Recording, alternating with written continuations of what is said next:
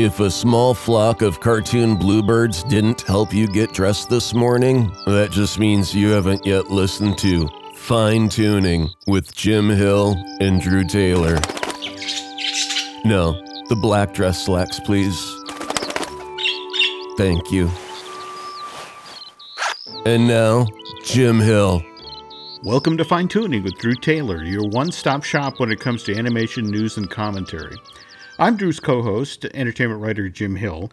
You know, on previous shows, we had wondered what was going to happen, where Darla Anderson was going to end up. Yeah, so last March, right after Coco won the Best Animated Feature Oscar, literally days later, she announced that she was leaving Pixar, which you and I both found bizarre for a number of reasons.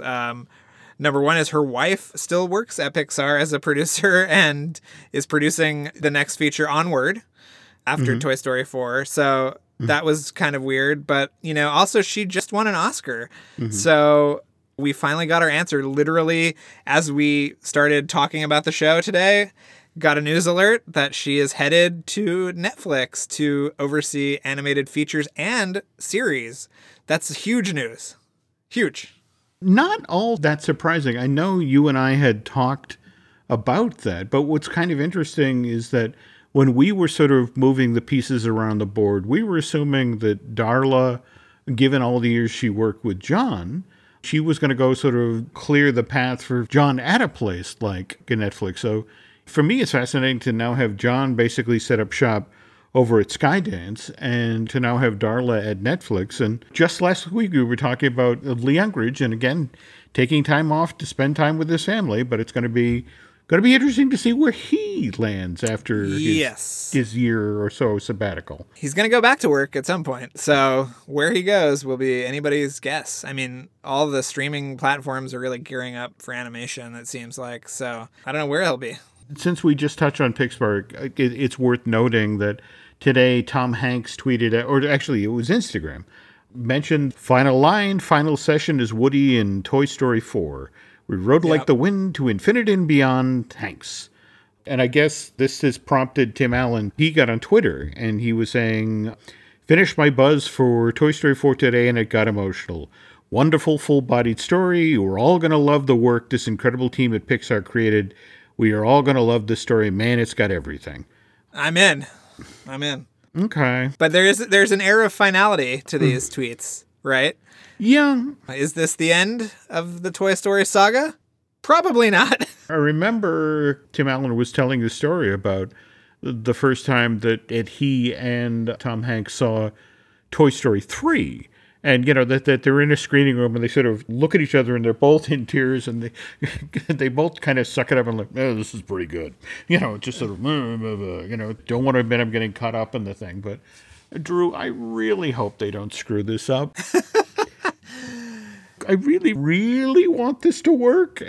Well, but let's think about, since Toy Story 3, we've had several Toy Story tunes, I believe they were called. Yeah. We've had two really good holiday specials, both of which featured Tim Allen and Tom Hanks. Some of them felt like they had like maybe 30 minutes to record with each of them, but still they were a part of them. So it seems like the stewardship of this franchise has been going well and been pretty active since Toy Story 3. So even if it's not totally up to snuff, we could just think of it as another holiday special that we just, you know, it's just a delight to have. Okay. So that's my mind frame right now. I'm sure you saw the art early this week where they released the image of the new version of Bo Peep. Oh yeah. And it's so funny because it's just sort of, for me, you know how they were planning originally on using Barbie in the first Toy Story? You know that story, right? Yes, of course. And she basically roars into Sid's bedroom in her pink Cadillac and she turns to, come with me if you want to live. Right. It was this wonderful idea. And I wonder, is that what they're looking to do with Bo Peep? That she's been outside of Andy's bedroom and having all these adventures is, you know, she become this hardened adventurer. I cannot confirm or deny that, but I think you're on the right track. I've also seen speculation online that she's kind of filling Barbie's role because, you know, there's the live action Barbie movie in development with Anne Hathaway. and they are more legally restricted as to how to use that character in the new movie. I mean, by the time this airs, we'll have seen a new teaser that is going to run at the Super Bowl. So just wait until you get a load of Keanu Reeves' character. I can't say what he is or who he is, but I think people are going to be excited. Okay. And speaking of movies we're both very much looking forward to, at this point we are just 3 weeks out for How to Train Your Dragon: The Hidden World, which seems to be doing well overseas. It's been released internationally much earlier, and to date it sold 41 million tickets. And what's interesting is they have just started putting out the projections for the opening weekend, which right now are supposed to fall between 40 and 45, which when you consider that the first one earned 43 back in March of 2010, and then the second earned 49 back in June of 2014, I could get that it would fall in the middle there. What have you been hearing so far? I mean, there's been a lot of talk about, a very satisfying sort of end to the trilogy. Yeah, I'm really excited to watch it. We should go to the Middle East and go on the How to Train Your Dragon ride. And is it Dubai? Yes, it's the Motion Gate Park. Motion Gate Dubai. Yeah. I think we should go over there and ride that ride. But I've heard very good things about it. I mean, Universal is really aggressively marketing this. They're doing they've been doing a lot of these sort of sneak preview fan screening things. Have you noticed this? Mm-hmm. They did it for Lego last weekend. Yep. They're doing it for How to Train Your Dragon this weekend, and it's just like sort of a paid sneak preview like they used to do nationwide. And to me, that is the biggest vote of confidence more than anything else, that they are willing to share this movie and let people share their thoughts online. Mm-hmm. So I'm really excited. I loved the first one. I like the second one. I definitely would like to see it go out strong. Yeah, the second one got a little lost, but yeah. You're right.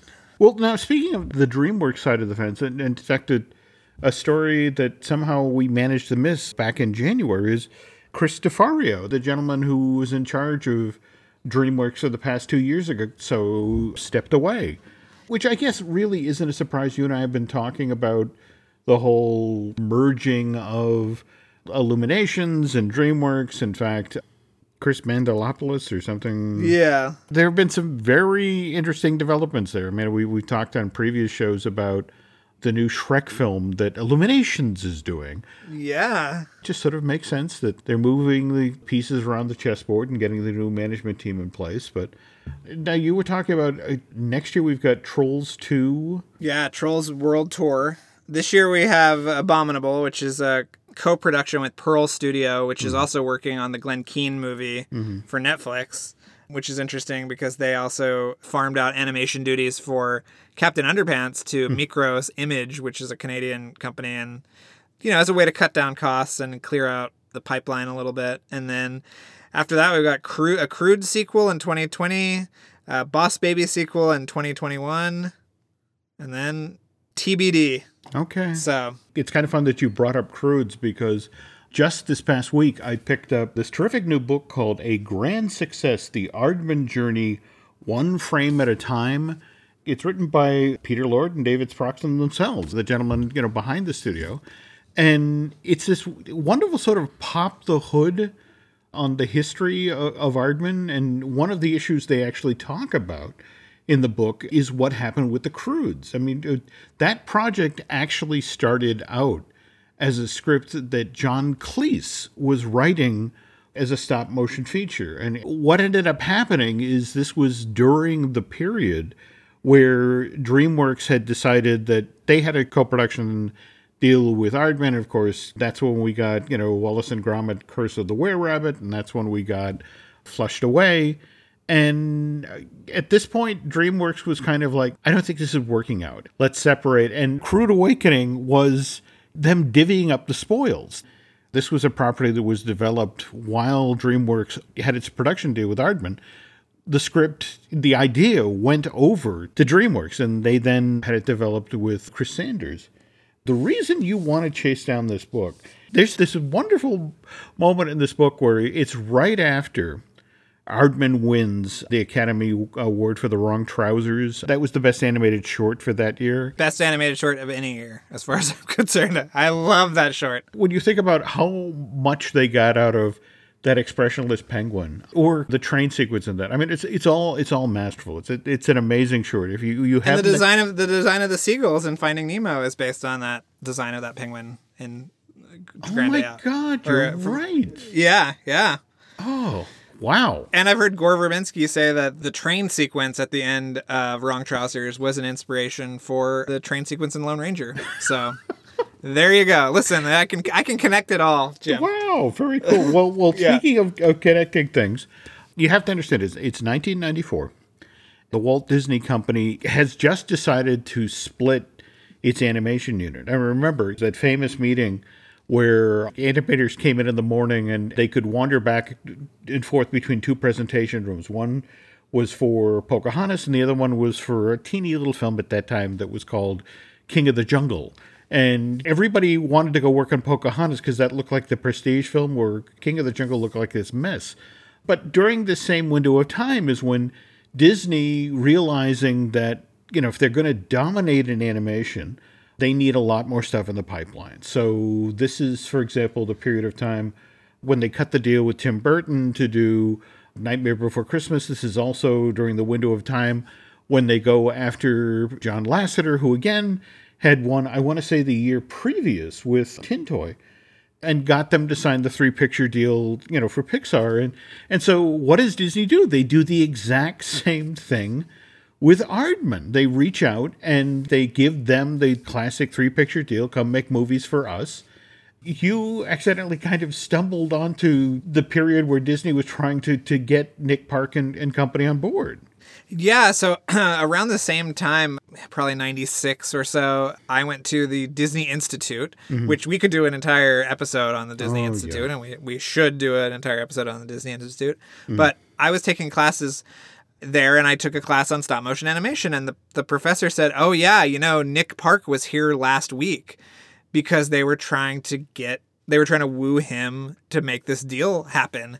So that's how kind of close I came to that part of the company's history, which is really interesting. And even when I was that young, I was obsessed with Nick Park. I loved Wallace and Gromit. So it was a real thrill, but things would have been quite different had they gone with Disney, because as you and I have both heard, and I was probably in this book, that Katzenberg was not maybe the best fit for their brand of animation. No, in fact, the book is pretty much all about that. In fact, this is amazing section in the middle where they're talking about the project Ratopolis, which eventually became Flushed Away, and that started out as a stop-motion project, but Katzenberg had gotten wind of the fact that Pixar was working on this film called Rats, which eventually we all know became Ratatouille. And it was like, it's not going to happen again. I am not going to be the one who puts out ants after A Bug's Life. For him, it got very personal very quickly. And so it was like, look, give me the thing with all the character designs that you've done, and we'll do that in CG here in Los Angeles. And it was actually working on that film. And the fact that it kind of got ripped out of their hands, and everything that they thought made it kind of special in English and that Wallace and Gromit feel, that made them decide, this really isn't working out. So, maybe we should agreeably part ways. But anyway, a wonderful book, well worth reading.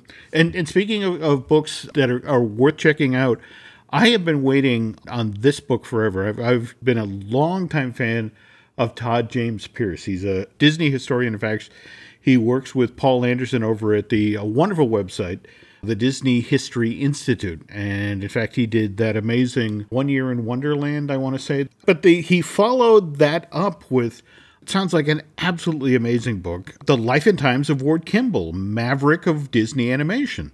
This is the first major biography of Ward. And those of us who are fans of the work that Amity is doing over at Cartoon Brew know that several years ago, he was trying to get a Ward Kimball bio of his own out the door, but evidently could not get the necessary clearances from Disney.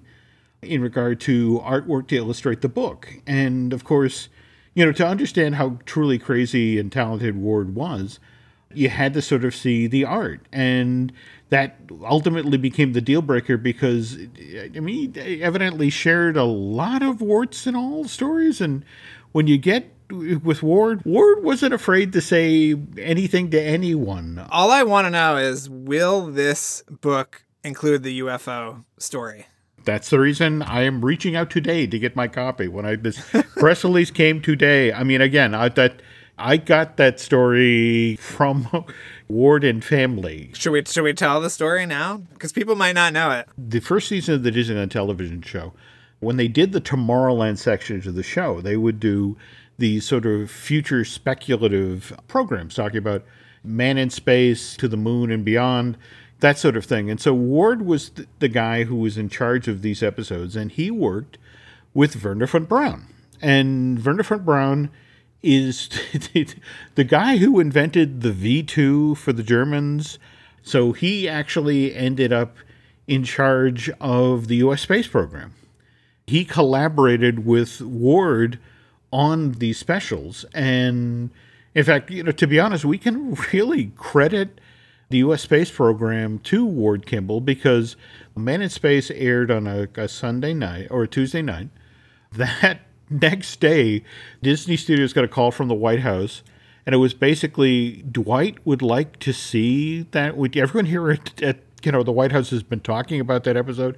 Could you send us a copy so we could show the president?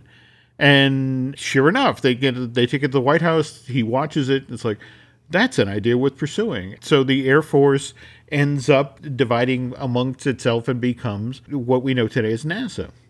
Anyway, Werner von Braun and Ward I guess that they had plans to make 3 and 4 of these specials. And so one day, Warner comes to the Disney lot and takes Ward to lunch and says, got to tell you, they're loving these things at the Pentagon. You're doing a great job, and they've asked me to approach you guys for a special project.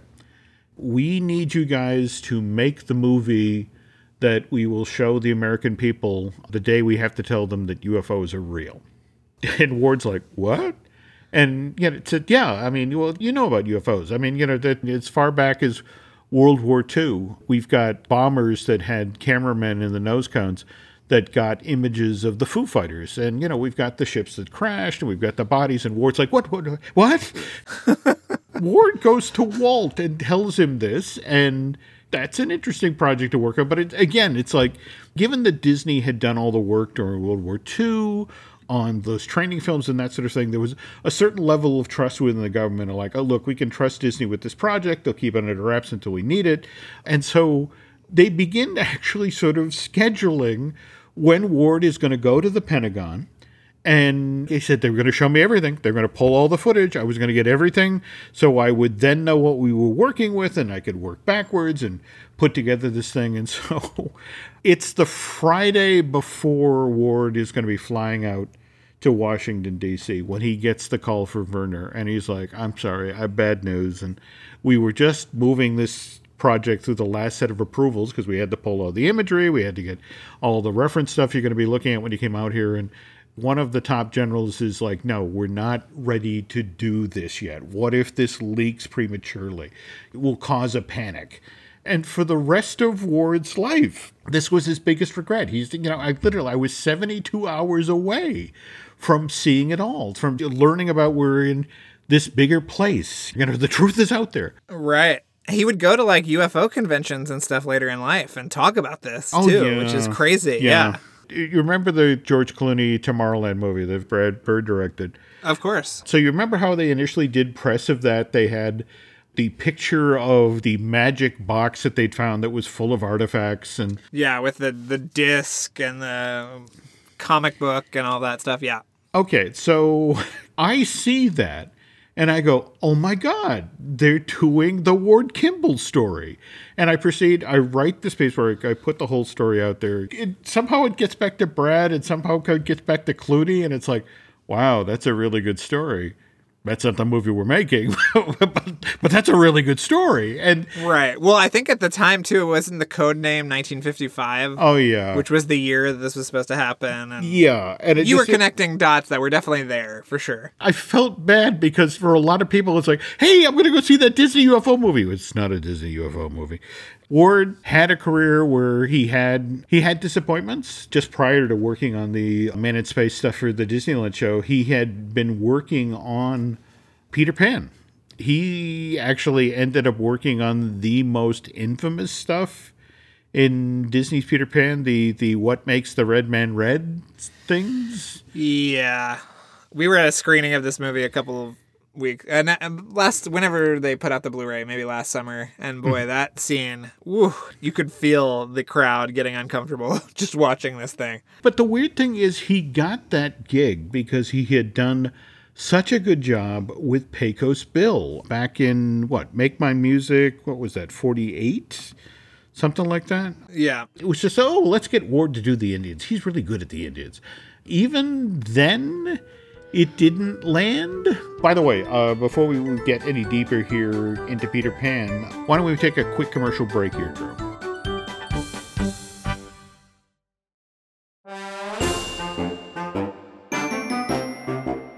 Okay, might seem weird to bring up Peter Pan, but it turns out today the show is going to be posted on February 5th, and February 5th is the 66th anniversary of when Walt Disney's Peter Pan was initially released to theaters. And February, to me, just seems like a weird time to bring out an animated feature, but it turns out original Snow White that went into wide release in February of 1937. Pinocchio was released to theaters in February of 1940. Cinderella, February of 1950. And as we mentioned, February of 1953, Peter Pan. And even the package features Saludos Amigos and Three Caballeros all came out in February. So evidently for a time, Disney thought this was the month to do that sort of thing. Now, you had mentioned you went to a screening of Peter Pan, in the past year or so? Yeah, it was at Griffith Park. It was one of those outdoor screenings where they have the food trucks and blankets and things. And the voice of Wendy came out and spoke. She is about 175 years old, but she was the voice of Alice as well. So it was really neat to see her and to see the movie with a contemporary audience, as I said before, which was very interesting. How did it hold up? I think the animation is totally unimpeachable, but yeah, some of that cultural stuff was a little iffy. Mm-hmm. Yeah, what makes the red man red? I mean, it was kind of hard to watch that with people who you could tell were getting their feathers ruffled while watching it, and with good reason. I mean, it's pretty offensive. It's an interesting kind of artifact of the time, I think. If you know the real history of the film, or at least in regard to Disney, as far back as 1935, they've just started working on Snow White, but Walt is sort of like turns to Roy and it's like, if we're serious about this, if we're really getting into the feature animation business, we're going to have something in the hopper to do after Snow White. And it's like, we should probably, start looking around for titles. And so Roy goes off and Walt has a wish list. He really liked The Wizard of Oz, but the thing is Samuel Goldwyn had already snapped up the rights to that. He had at one point, instead of Snow White, had been looking at Alice in Wonderland as that live-action animated mix with Ginger Rogers. And so they had that lying around. But the other one he really liked was Peter Pan. But again, the problem was that Paramount had made a live-action. In fact, I think they made a silent version of Peter Pan. So it's like, I'm sorry, the rights are tied up. And Walt heard this from Roy, and it was like, no, wait a minute. They've got the live-action rights. Go back to, again, it's the Hospital for Sick Children in London. That's who J.M. Barrie gave the copyrights to, right? Yes, yeah. So he said, go back and talk to them, because I don't want the live-action rights. I want the animated rights. And sure enough, by January of 1939, he was able to get the rights. And in the same window of time, all right, so Snow White comes out December 1937, is this enormous hit. Goes into wide release in February of 1938, becomes an even bigger hit. But 1 month later, Germany annexes Austria, and that's pretty much the start of World War II. And this is where the Disney story gets kind of dark and weird, because you look at the films that they made in this window of time. You've got Pinocchio comes out February of 1940, and masterful film, but it cost $2 million to make. And all of the European markets had closed to do not just Disney films, but Hollywood films in general. With that market closed off, they didn't have another Snow White. The film ends up losing $1 million because they couldn't tap that market. And then September that same year, the Blitz starts. And, over 57 days, the Luftwaffe bombs London 56 times. So picture this, Drew. You're in the story room at Disney, and you're the guy who's boarding the whimsical Peter Pan and the Children Fly Over London Town scene. And every day there's a newspaper, or a newsreel or a radio broadcast about how London has been bombed again. And it's like, the guys in that room were like, should we really even be doing this? Seemed so distasteful or, inappropriate. And jump ahead to 2002 and Return to Neverland, that Disney Movie Tune movie that they made where it's basically Wendy's daughter joining Peter in Neverland, but they've jumped the time ahead to right in the middle of the Blitz. So did you remember the scene at all in the movie where Wendy's daughter has been grabbed and by Captain Hook and the Jolly Roger, and they're trying to fly out of London in the middle of the Luftwaffe coming in, and the Jolly Roger almost crashes into a Messerschmitt? For me, I find it fascinating that, one generation's "this is totally tasteless" is another generation's "this is remarkably entertaining." I think that's also how the Pan movie from a couple years ago with Hugh Jackman opened up as well. There was some kind of, the Blitz was going on when they were taking kids to Neverland too. So it's interesting that idea kind of continued forward too. Wow. Anyway, to sort of be in the period, in the time to tell this story, I actually pulled the very first Walt Disney Productions annual report, which was published in September of 1940. It's only 19 pages long, but it's just fascinating. One of the things that's kind of thrown away in this document is like, they'd say, oh, by the way, the name and basic story of Dumbo, the flying elephant, was purchased by the company and is now being developed by your staff for a feature-length cartoon. And it's like, so Dumbo was released in October of 41, Drew.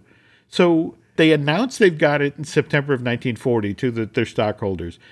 In less than 13 months, they turned that from an 8-page roll-up book into a feature. That's crazy. Yeah, I mean, mind you, I know it's only 64 minutes long, but even so.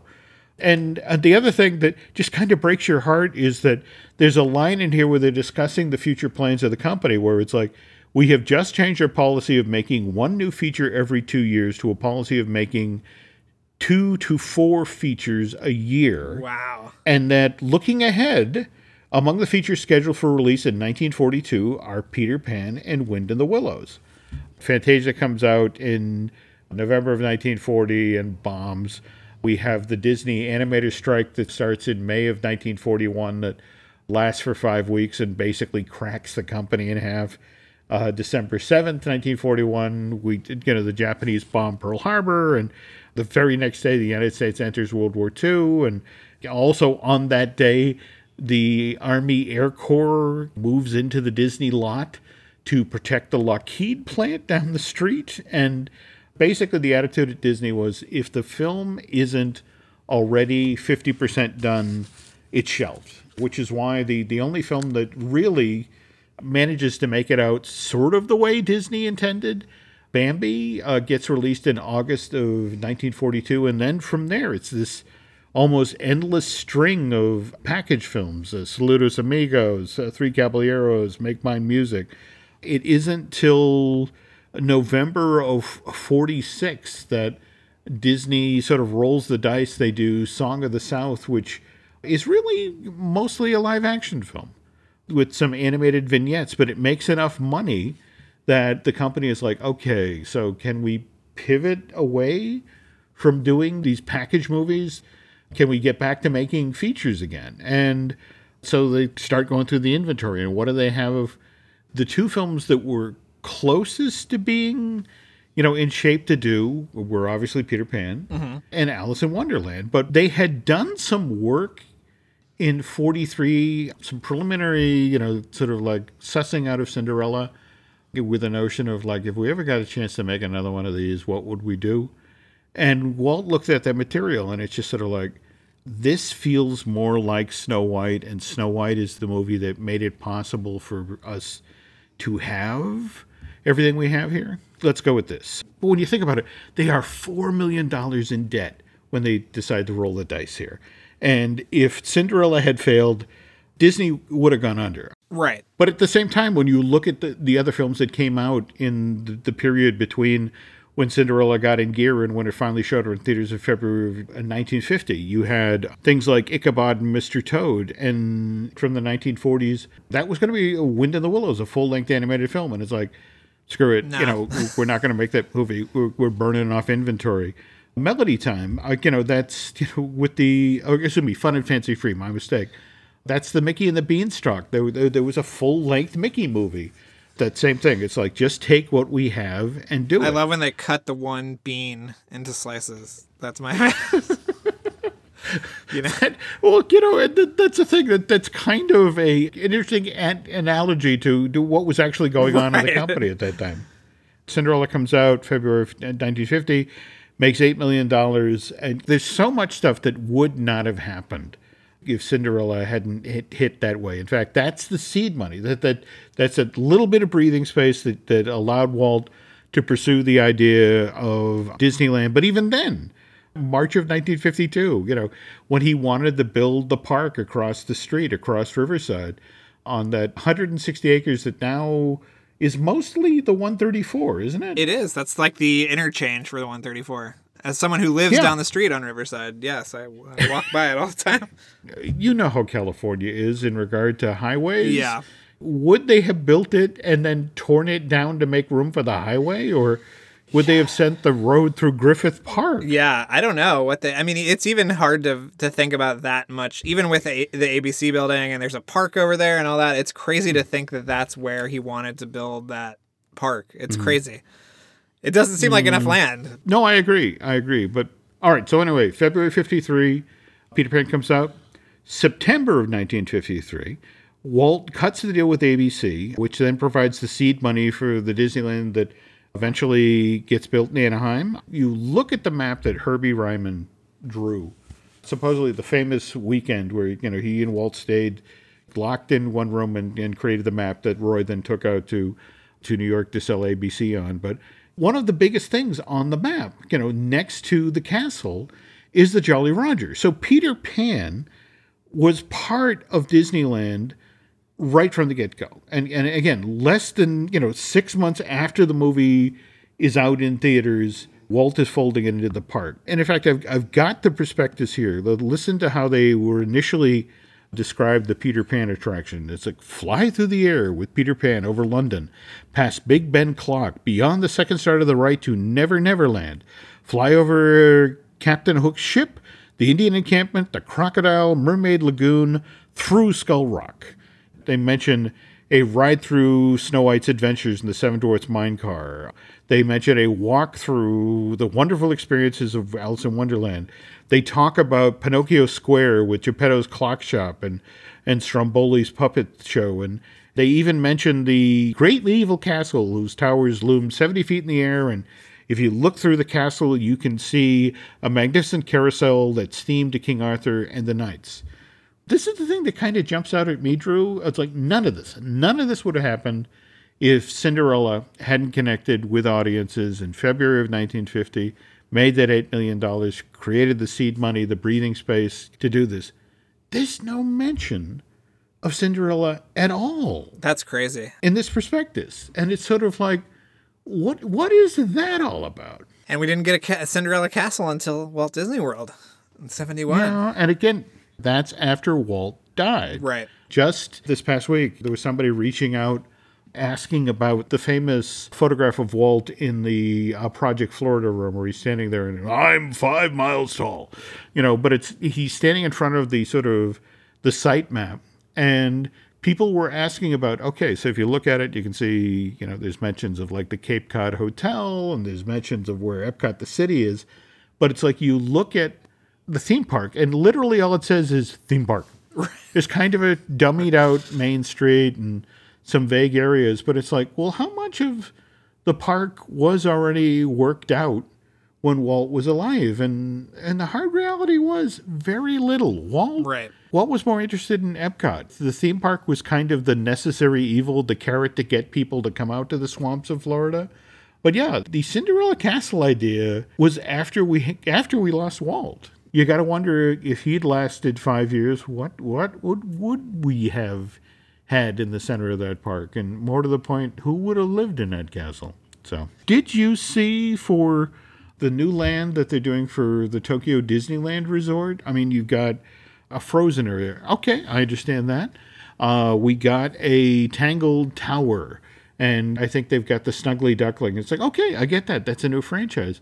Did you see the other component? No. It's a Peter Pan land with a giant Skull Rock. Interesting. Are they doing a new attraction in there? The one thing that makes sense to me, in fact, to sort of bring this full circle, is David Lowery, the gentleman who did the new live-action Pete's Dragon, which, by the way, deserves some love. It was actually a pretty good movie. I love that movie. I just watched it again recently. Yeah, I think it's great. Yeah. It's maybe my favorite live action remake they've done so far. It's got some great stuff. I will give it that. But here's the thing, that he was hired by Disney to do, in the vein of the Cinderella live action, the Beauty and the Beast, live action CG reboot. He was hired to do Peter Pan. And the interesting thing is, the last I heard is that this is moved out of the Disney Pictures theatrical corridor and is supposedly now being prepped for the Disney Plus streaming subscription service. So, oh, interesting. Yeah, I guess Peter Pan continues to fly for the Disney company. Yeah. So, speaking of flying, if people are flying around the web, Drew, and they want to listen to your other insights, where can they find you these days? Well, you can go listen to my Mission Impossible podcast, Light the Fuse. We've got some really exciting interviews coming up, and we are...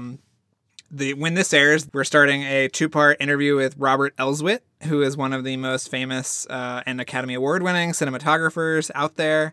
And we've got some really special guests who I was alluding to before the show coming on, and we're very excited. So keep listening. It's going to be really cool. He clued me into who the guest is, folks, and trust me, you want to listen to this show. Yes. Okay, my side of the fence. We have Disney Dish with Len Testa. We have the Universal Joint Show I do with Dustin Hughes. We have the Marvel Us Disney podcast that I do with the amazing Aaron Adams. And we have Looking at Lucasfilm with the amazing Dan Z. And folks, if you could do us a favor, if you find your way over to iTunes at some point, if you could rate our show or recommend it to friends, that we would really, really appreciate that. And we'll call it a day here, Mr. Taylor and I, but we will be back with a brand new episode of Fine Tuning in the very near future. Till then, take care.